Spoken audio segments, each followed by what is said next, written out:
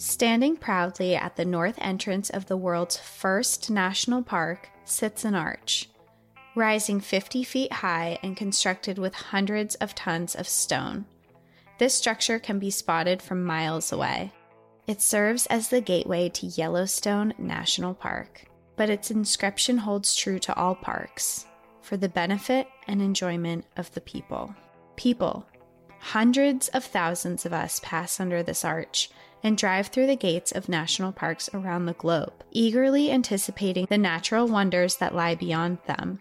But what about the people behind the scenes? The people who keep us safe, haze bears, guide us to the best trails, arrange educational displays in the visitor center, or present ranger talks. In this special segment of National Park After Dark, we speak to the people under the flat brims of the Stensons who have lent their skills, passions, and careers to the National Park Service, and in turn, to all of us. Welcome to People of the Parks. Welcome, everyone, to our second People of the Parks episode. Our second ever. We're so excited to introduce and have this as a part of our show because we get to bring something a little bit different to all of you. And then we also get to do some more fun stuff on our end. And this week we have a very, very special guest. Yes, it's so nice to have people telling us stories. Yeah. And learning from people instead of, I love spreading what we learn through our research for every episode, but it's so nice to sit down with the best of the best in the field and people who have such experience within the parks firsthand. It's incredible. And we really wanted to make a segment that we can have those conversations, but also share them with everybody else. There's just something that's so different from actually researching it and going through books and stuff like that to actually talking to people who have real life experience. And that's what we're doing today. We are talking to someone who has real life experience within the national parks. This former ranger spent over a decade working for the Park Service in roles ranging from law enforcement, district ranger, criminal investigator, firefighter, and in search and rescue. Her career might sound astounding, but her outdoor achievements are just as extraordinary.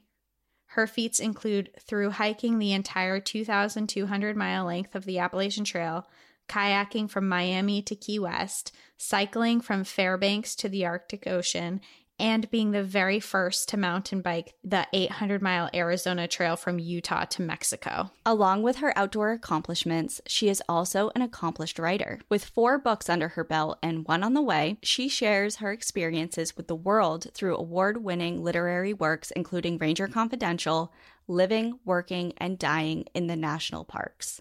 Please welcome Andrea Lankford.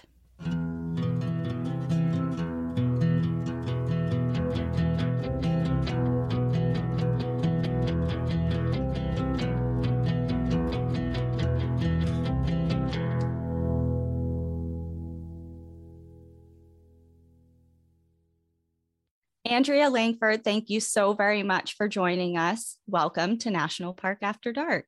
Thanks. I'm glad to be on your show. Yeah, we're really, really excited to have you with us today. We both read your book, Ranger Confidential, and we loved it. And we loved all the points that you had on there. So we're really excited that you came on to talk to us today.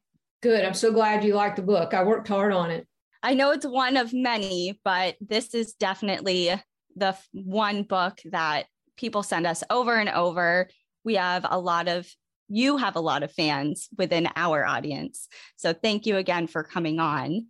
And we're obviously familiar with your background via reading your book and reading up on you. But just for our audience, can you please take us back a little bit? And obviously right now you had a very accomplished career within the National Park Service, but take us back to the beginning. What inspired you? How'd you get into the Park Service? Just elaborate on that a little bit.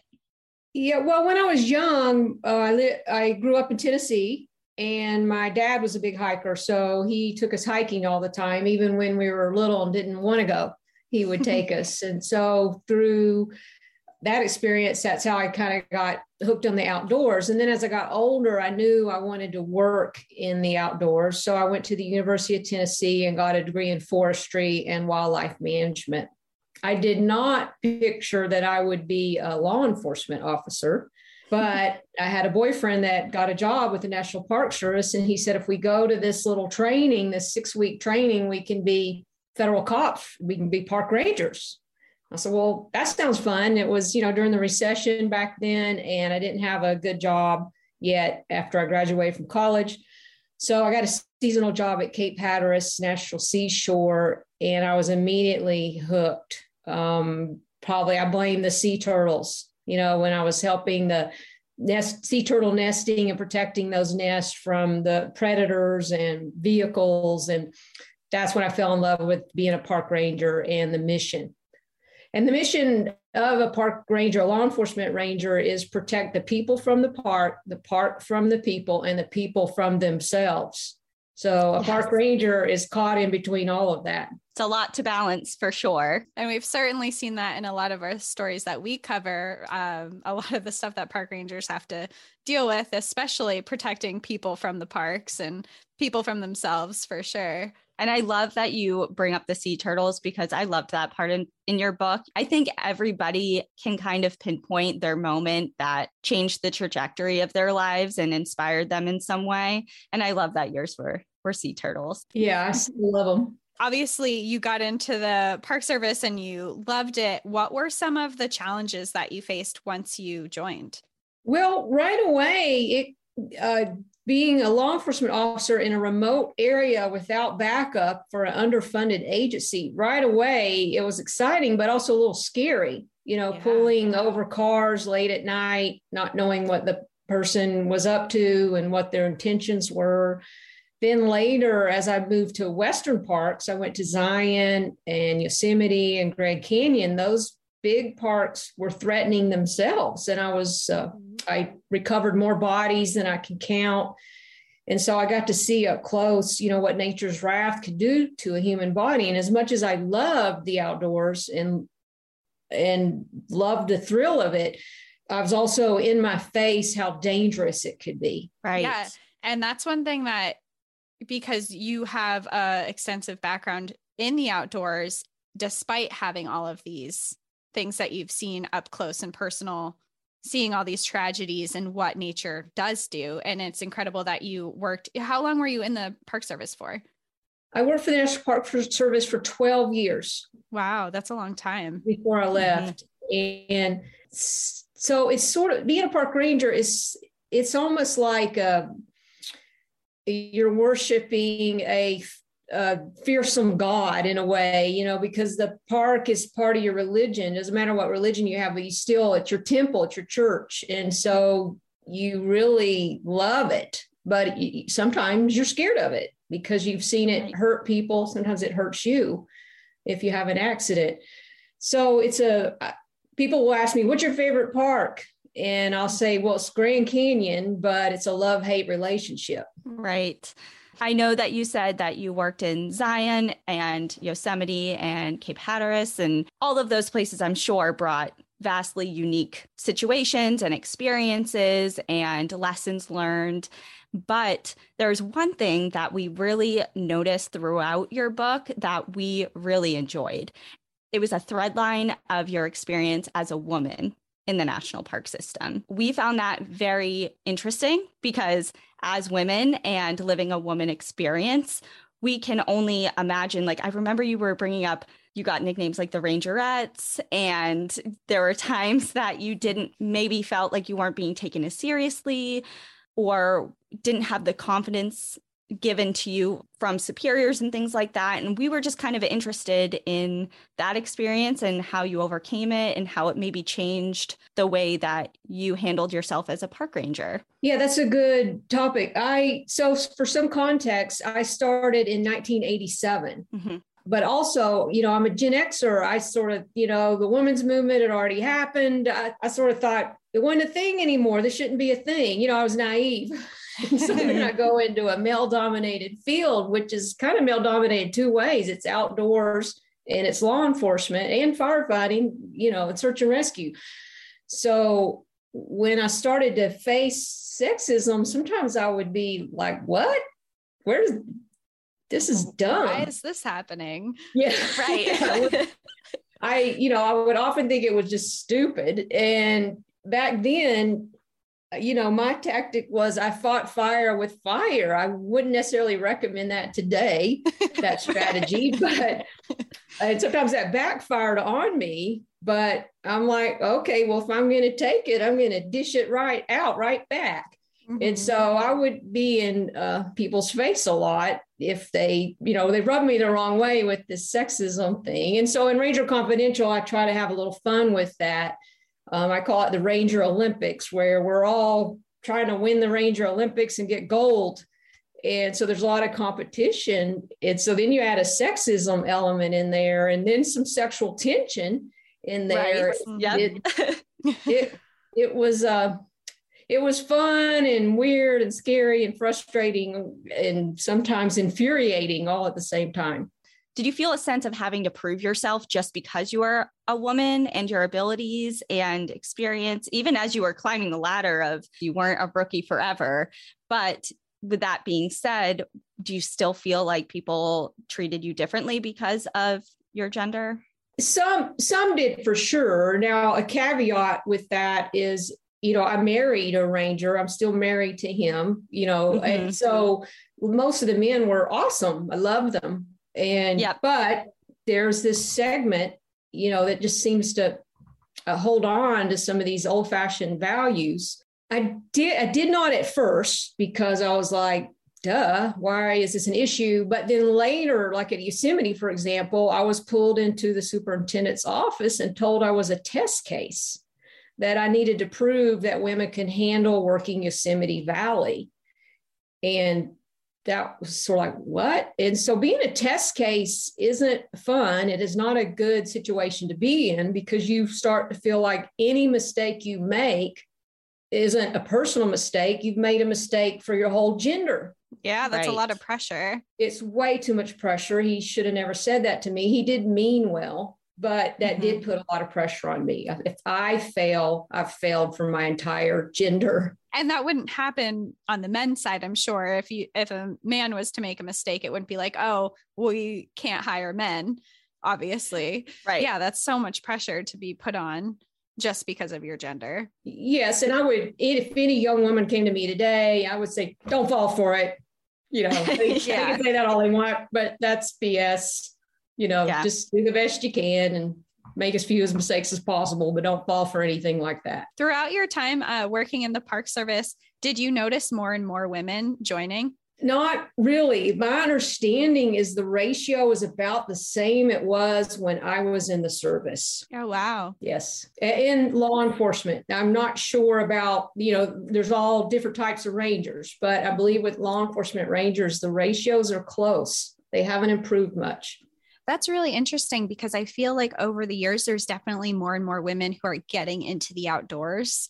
So that's interesting that it hasn't necessarily changed among the law enforcement side. I know my partner, he has worked as a wildland firefighter for years, and he said kind of the same thing that you're saying, where he'll have one girl that's on the crew or none at all. And it's kind of been a thing, but it's interesting because I feel like over the years, so many more women have been getting outside and doing things like the Appalachian Trail or the PCT and things like that. So that's very interesting. Well, if there's any women out there, go for it. Yeah, I agree. There has been improvements in leadership, though. We've had a female chief ranger of Great Smoky Mountains and a female chief ranger of Yellowstone.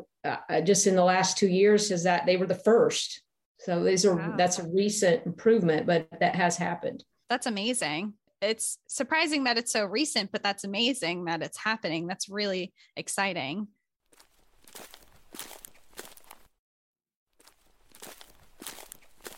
So going back to something that Cassie actually brought up a little bit earlier in the conversation, and she was talking about your experiences of things that you've seen within the park. And you mentioned that you've been on the scene of some not so great outcomes.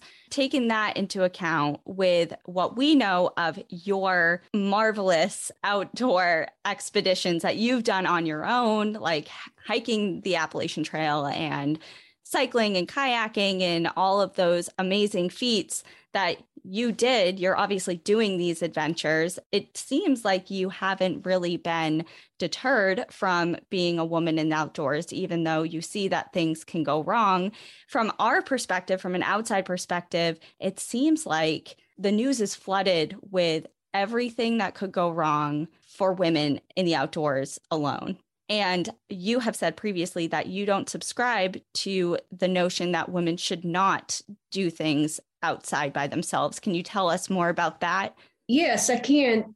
It's sort of a paradox situation because as a ranger, I saw pretty much everything that could go wrong, but also because of my experience and my training, I also am confident that I can handle it or I'm prepared. And so I feel very confident in the outdoors. So I realize that's a paradox. And so whenever I hear these people go, women shouldn't hike alone and women shouldn't be out there, it really rubs me the wrong way because I don't believe that's true. And statistically, I'm right. The statistics do not back that up, that it's more unsafe for a woman than it is for a man in the outdoors. Can you tell us more about the statistics of it? Yes. And now statistics are a funny thing. You know, what Mark Twain says is lies, damn lies, and statistics. So there's a lot of nuance to this. And we don't have very good statistics about, especially with gender and, dividing all that out by activity. But there is an expert, Dr. Robert Koister. He wrote Lost Person Behavior. He's a search expert, PhD. And he looked at some numbers and he says that 80% of search and rescue calls for help are made by men. Now, there's more men in the backcountry, so that might explain that. Now, of those calls, of the men that made those calls, 12% died. Of the women that made those calls, only 9% died. So women statistically actually have a better chance of surviving being lost or injured in the outdoors than a male does. Very interesting. Do you know why that may be? Or do you have any personal insight to that? There's theories. One theory is that men are more risky than women. Another theory kind of along those lines is because women are so afraid, we're given this fear porn kind of about don't be out there, that we're more careful because of that. There's a term, they call it the fear gender paradox, where women are more afraid to be outdoors, but we're actually less at risk than a male who might assume that he's safe. That's really interesting to hear. And I really like hearing that and learning about that because me, myself, I really love solo hiking and a lot of just like little day hikes. I love going outside alone. And many times I get, why are you out there by yourselves? You shouldn't be out on the mountain alone. Like there are creeps out there. There's weirdos out there. Things can happen. And I'm like, well, no one wants to hike with me and I love being by myself. So it's really nice to hear that it's not as dangerous as people may think. Like a lot of people won't do a day hike alone, a short one or whatever, just because they are a woman. Mm-hmm. Yeah. And there's something to be said as well about that, because I can tell you, I probably fear being alone in the outdoors just as much as or less than I fear being alone in a parking garage going to my car at night as a woman. So as far as being outdoors, in some ways, I feel more safe by myself in the outdoors versus, I just feel like the chances of something going wrong when it comes to interactions with people are vastly higher in day-to-day life. These statistics back your intuitive feeling up that you as a woman or a man, you're more at risk in a city environment, much more, like up to 10 times more than you are in a wilderness environment. Now, solo hiking is a little bit of a caveat. Now, when we solo hike, we are male or female. It's not about gender. It's about the activity and what you're doing in the situation. And so you are more at risk of injury, or a bad outcome when you're solo. And it just makes sense. You don't have help, things like that. One theory is the reason that happens is that when we're alone, we don't have another partner that might say, hey, that looks sketch. Let's not do that. And so we do something stupid like we shortcut. So one tactic we can make when we hike alone so that we are safer is is pretend we have this real cautious partner on our shoulder. And so we think of something and they'll go, no, that's not safe. Don't do that. Yeah. So that would be one strategy you could use. And that would be backed up by statistics. But remember that it's not about gender. This is about what activity you're doing, your fitness level, the weather, how prepared you are, luck, right? Acts of God, so really gender's not part of it. And if anything, if it is, a woman is more safe than a male. Now, maybe that will change as more women get out there and we become riskier ourselves because we become more confident, perhaps. That might even out.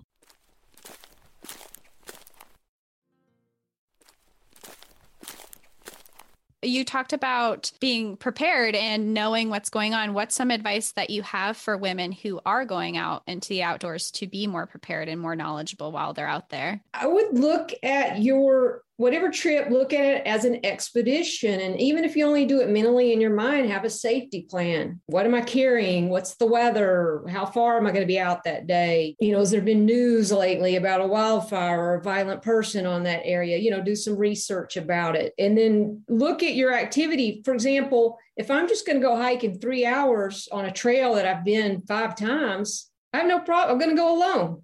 I love being alone. But if I'm going to do a 3-day expedition cross country in the snow, probably not going to do that alone. I'm probably going to want partners for that.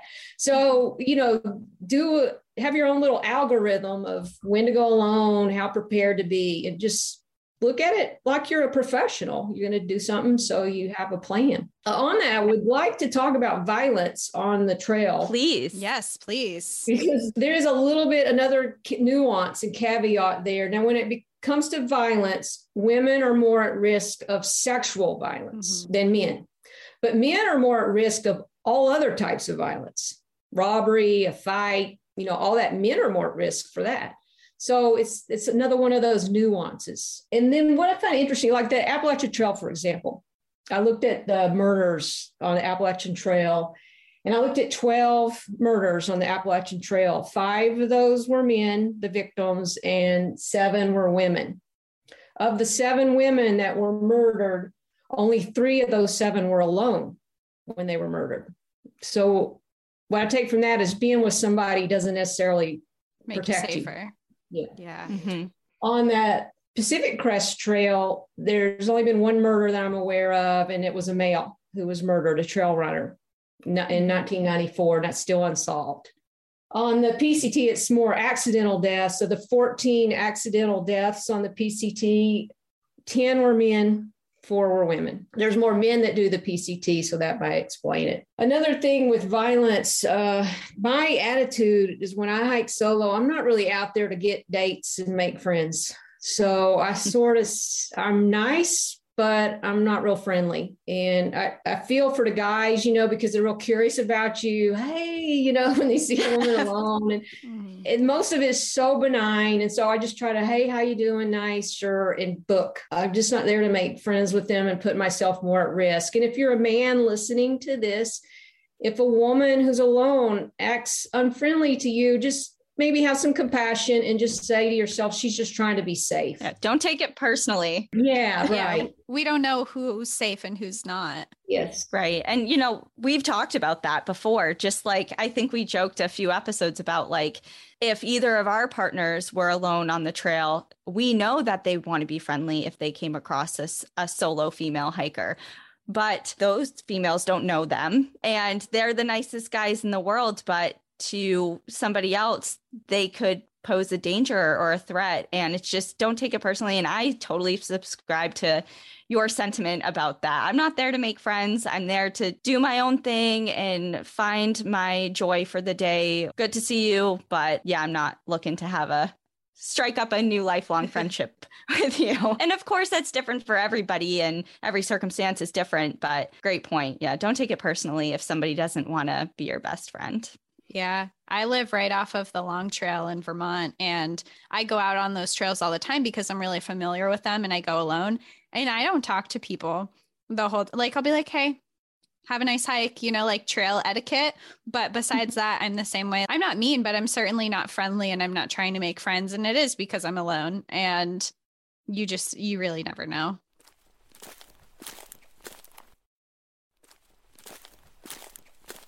I did want to ask, now that you brought up the PCT versus the Appalachian Trail, we do know that you're working on a new book about some missing hikers from the PCT, 3 gentlemen in particular, correct? Yes. I know that you've been working on that for quite a while. Is that coming out this summer? Hopefully, fingers crossed. Yeah, I'm hoping in 2023. Okay. I know a lot of people were excited and waiting for that book, but the publishing industry can move slow. And so we're hopeful at 2023, you'll get to see it. And that is 3 young men who went missing on the Pacific Crest Trail, and we do not know what happened to them. And the book is also about the people who are working so hard to try to find them. Yes. And we know that you have a website dedicated to that. And if everybody wants to look up details about the gentleman and the work that everyone is doing for their cases, and of course, to look out for your book, we'll provide that information. But I just found it very interesting that you chose to do that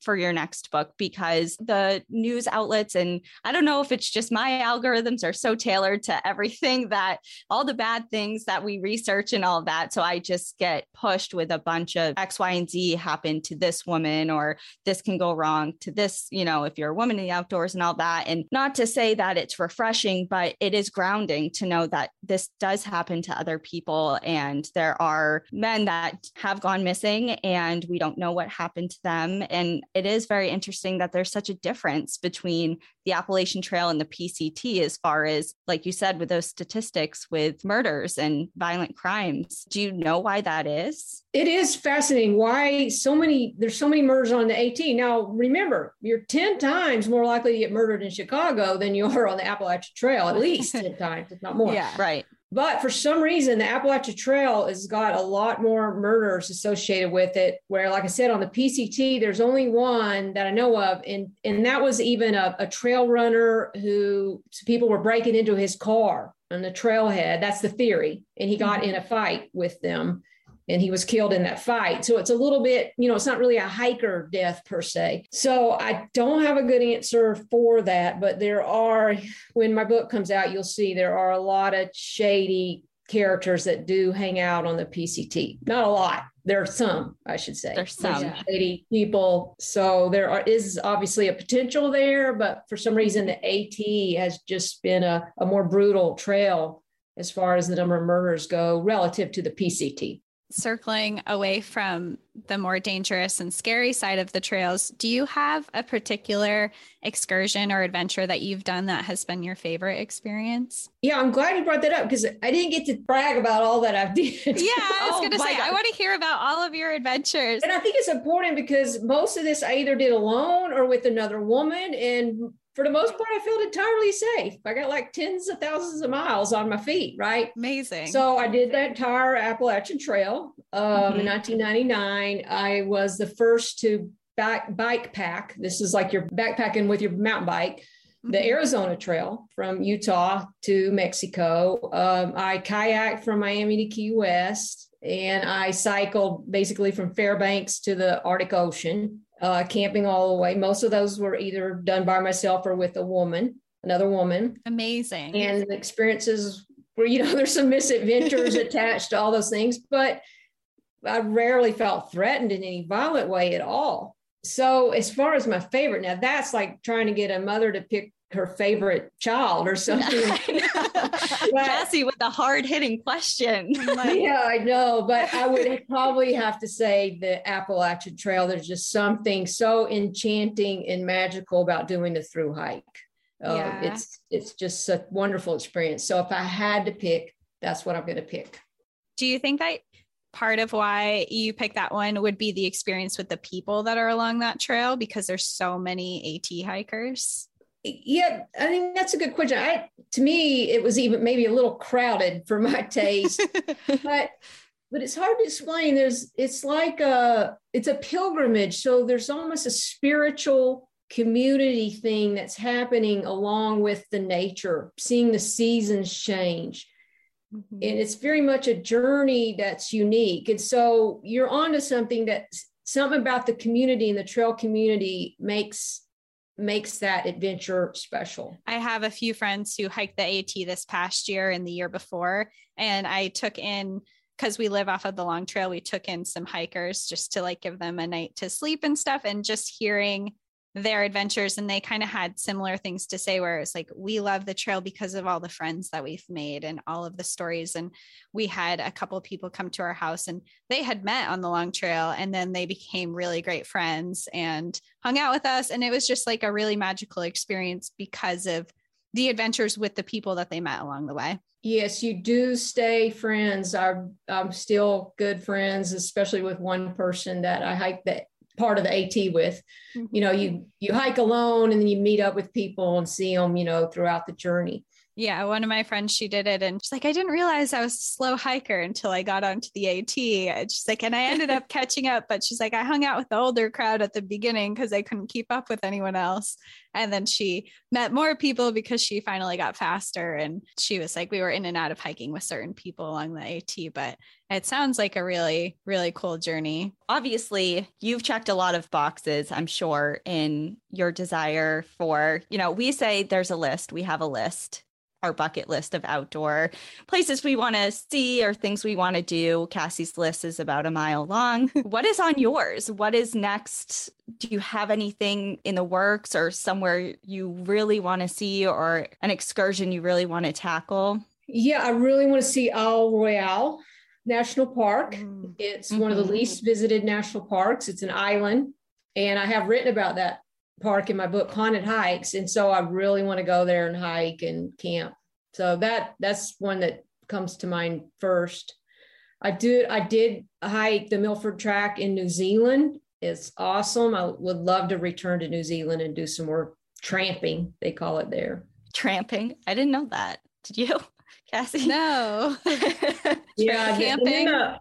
And the Australians, because there was Australians I was hiking with, and they call it bushwalks. Bushwalks. Oh, you like to do bushwalks, you know? You know, we call it through hiking, but they, you know, or backpacking, but they say New Zealanders say tramping and the Australians say bushwalks. Bushwalks is really funny. I get the Zealand version, but bushwalks is really funny. Yeah. Isle Royale. Cassie covered Isle Royale, I don't know, 6 months ago, 8 months ago, maybe.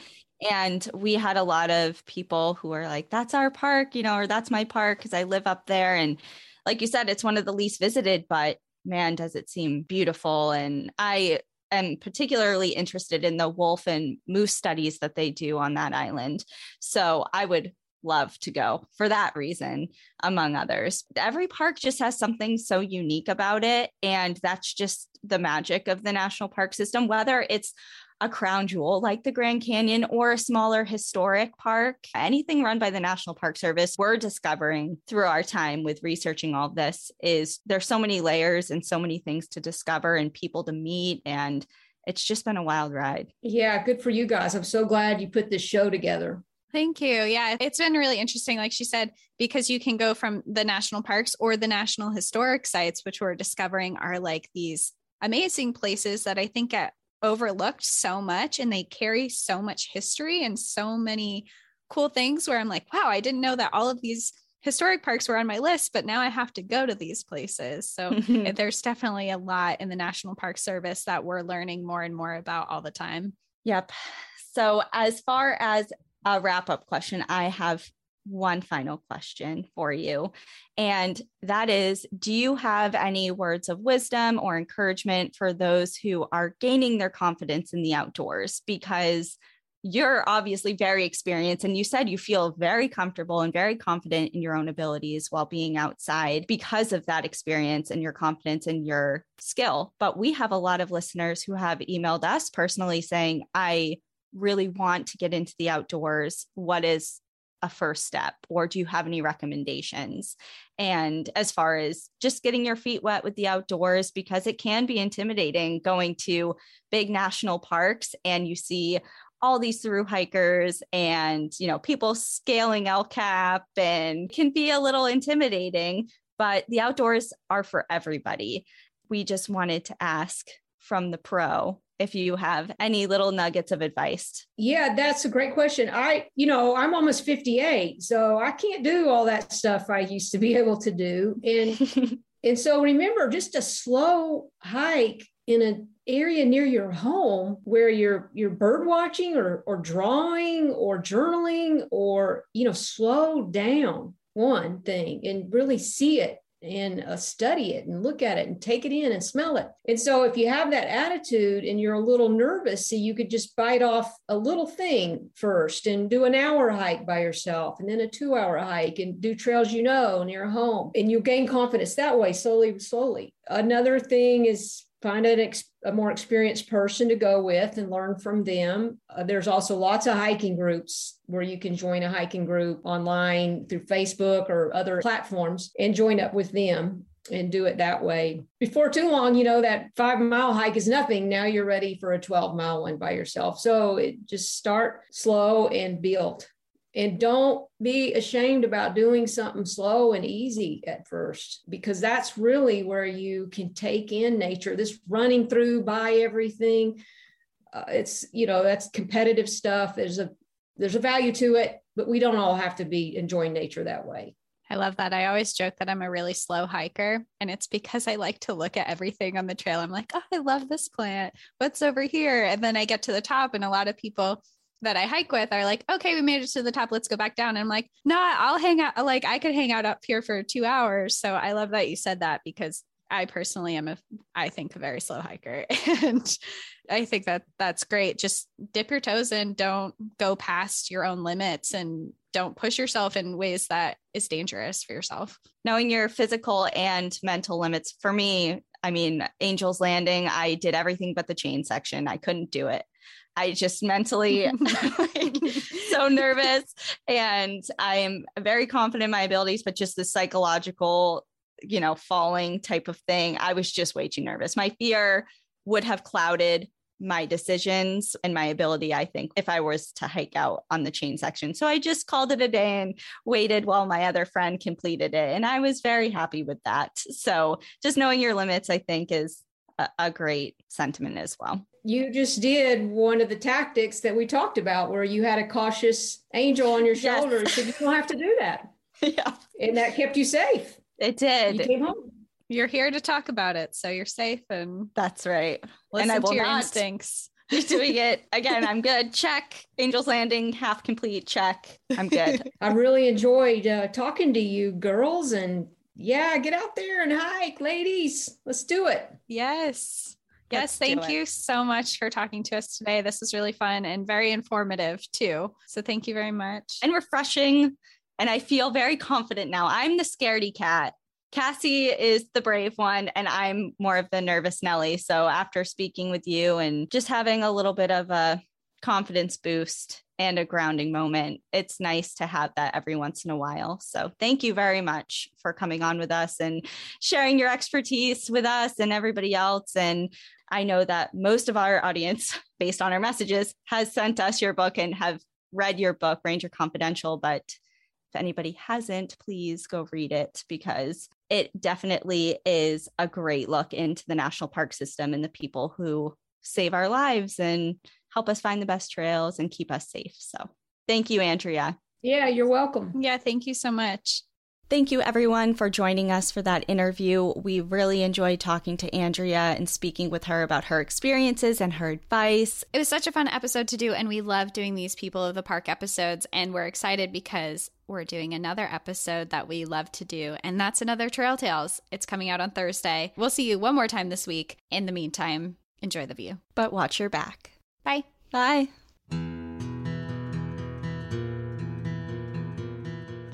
Thank you for joining us again this week.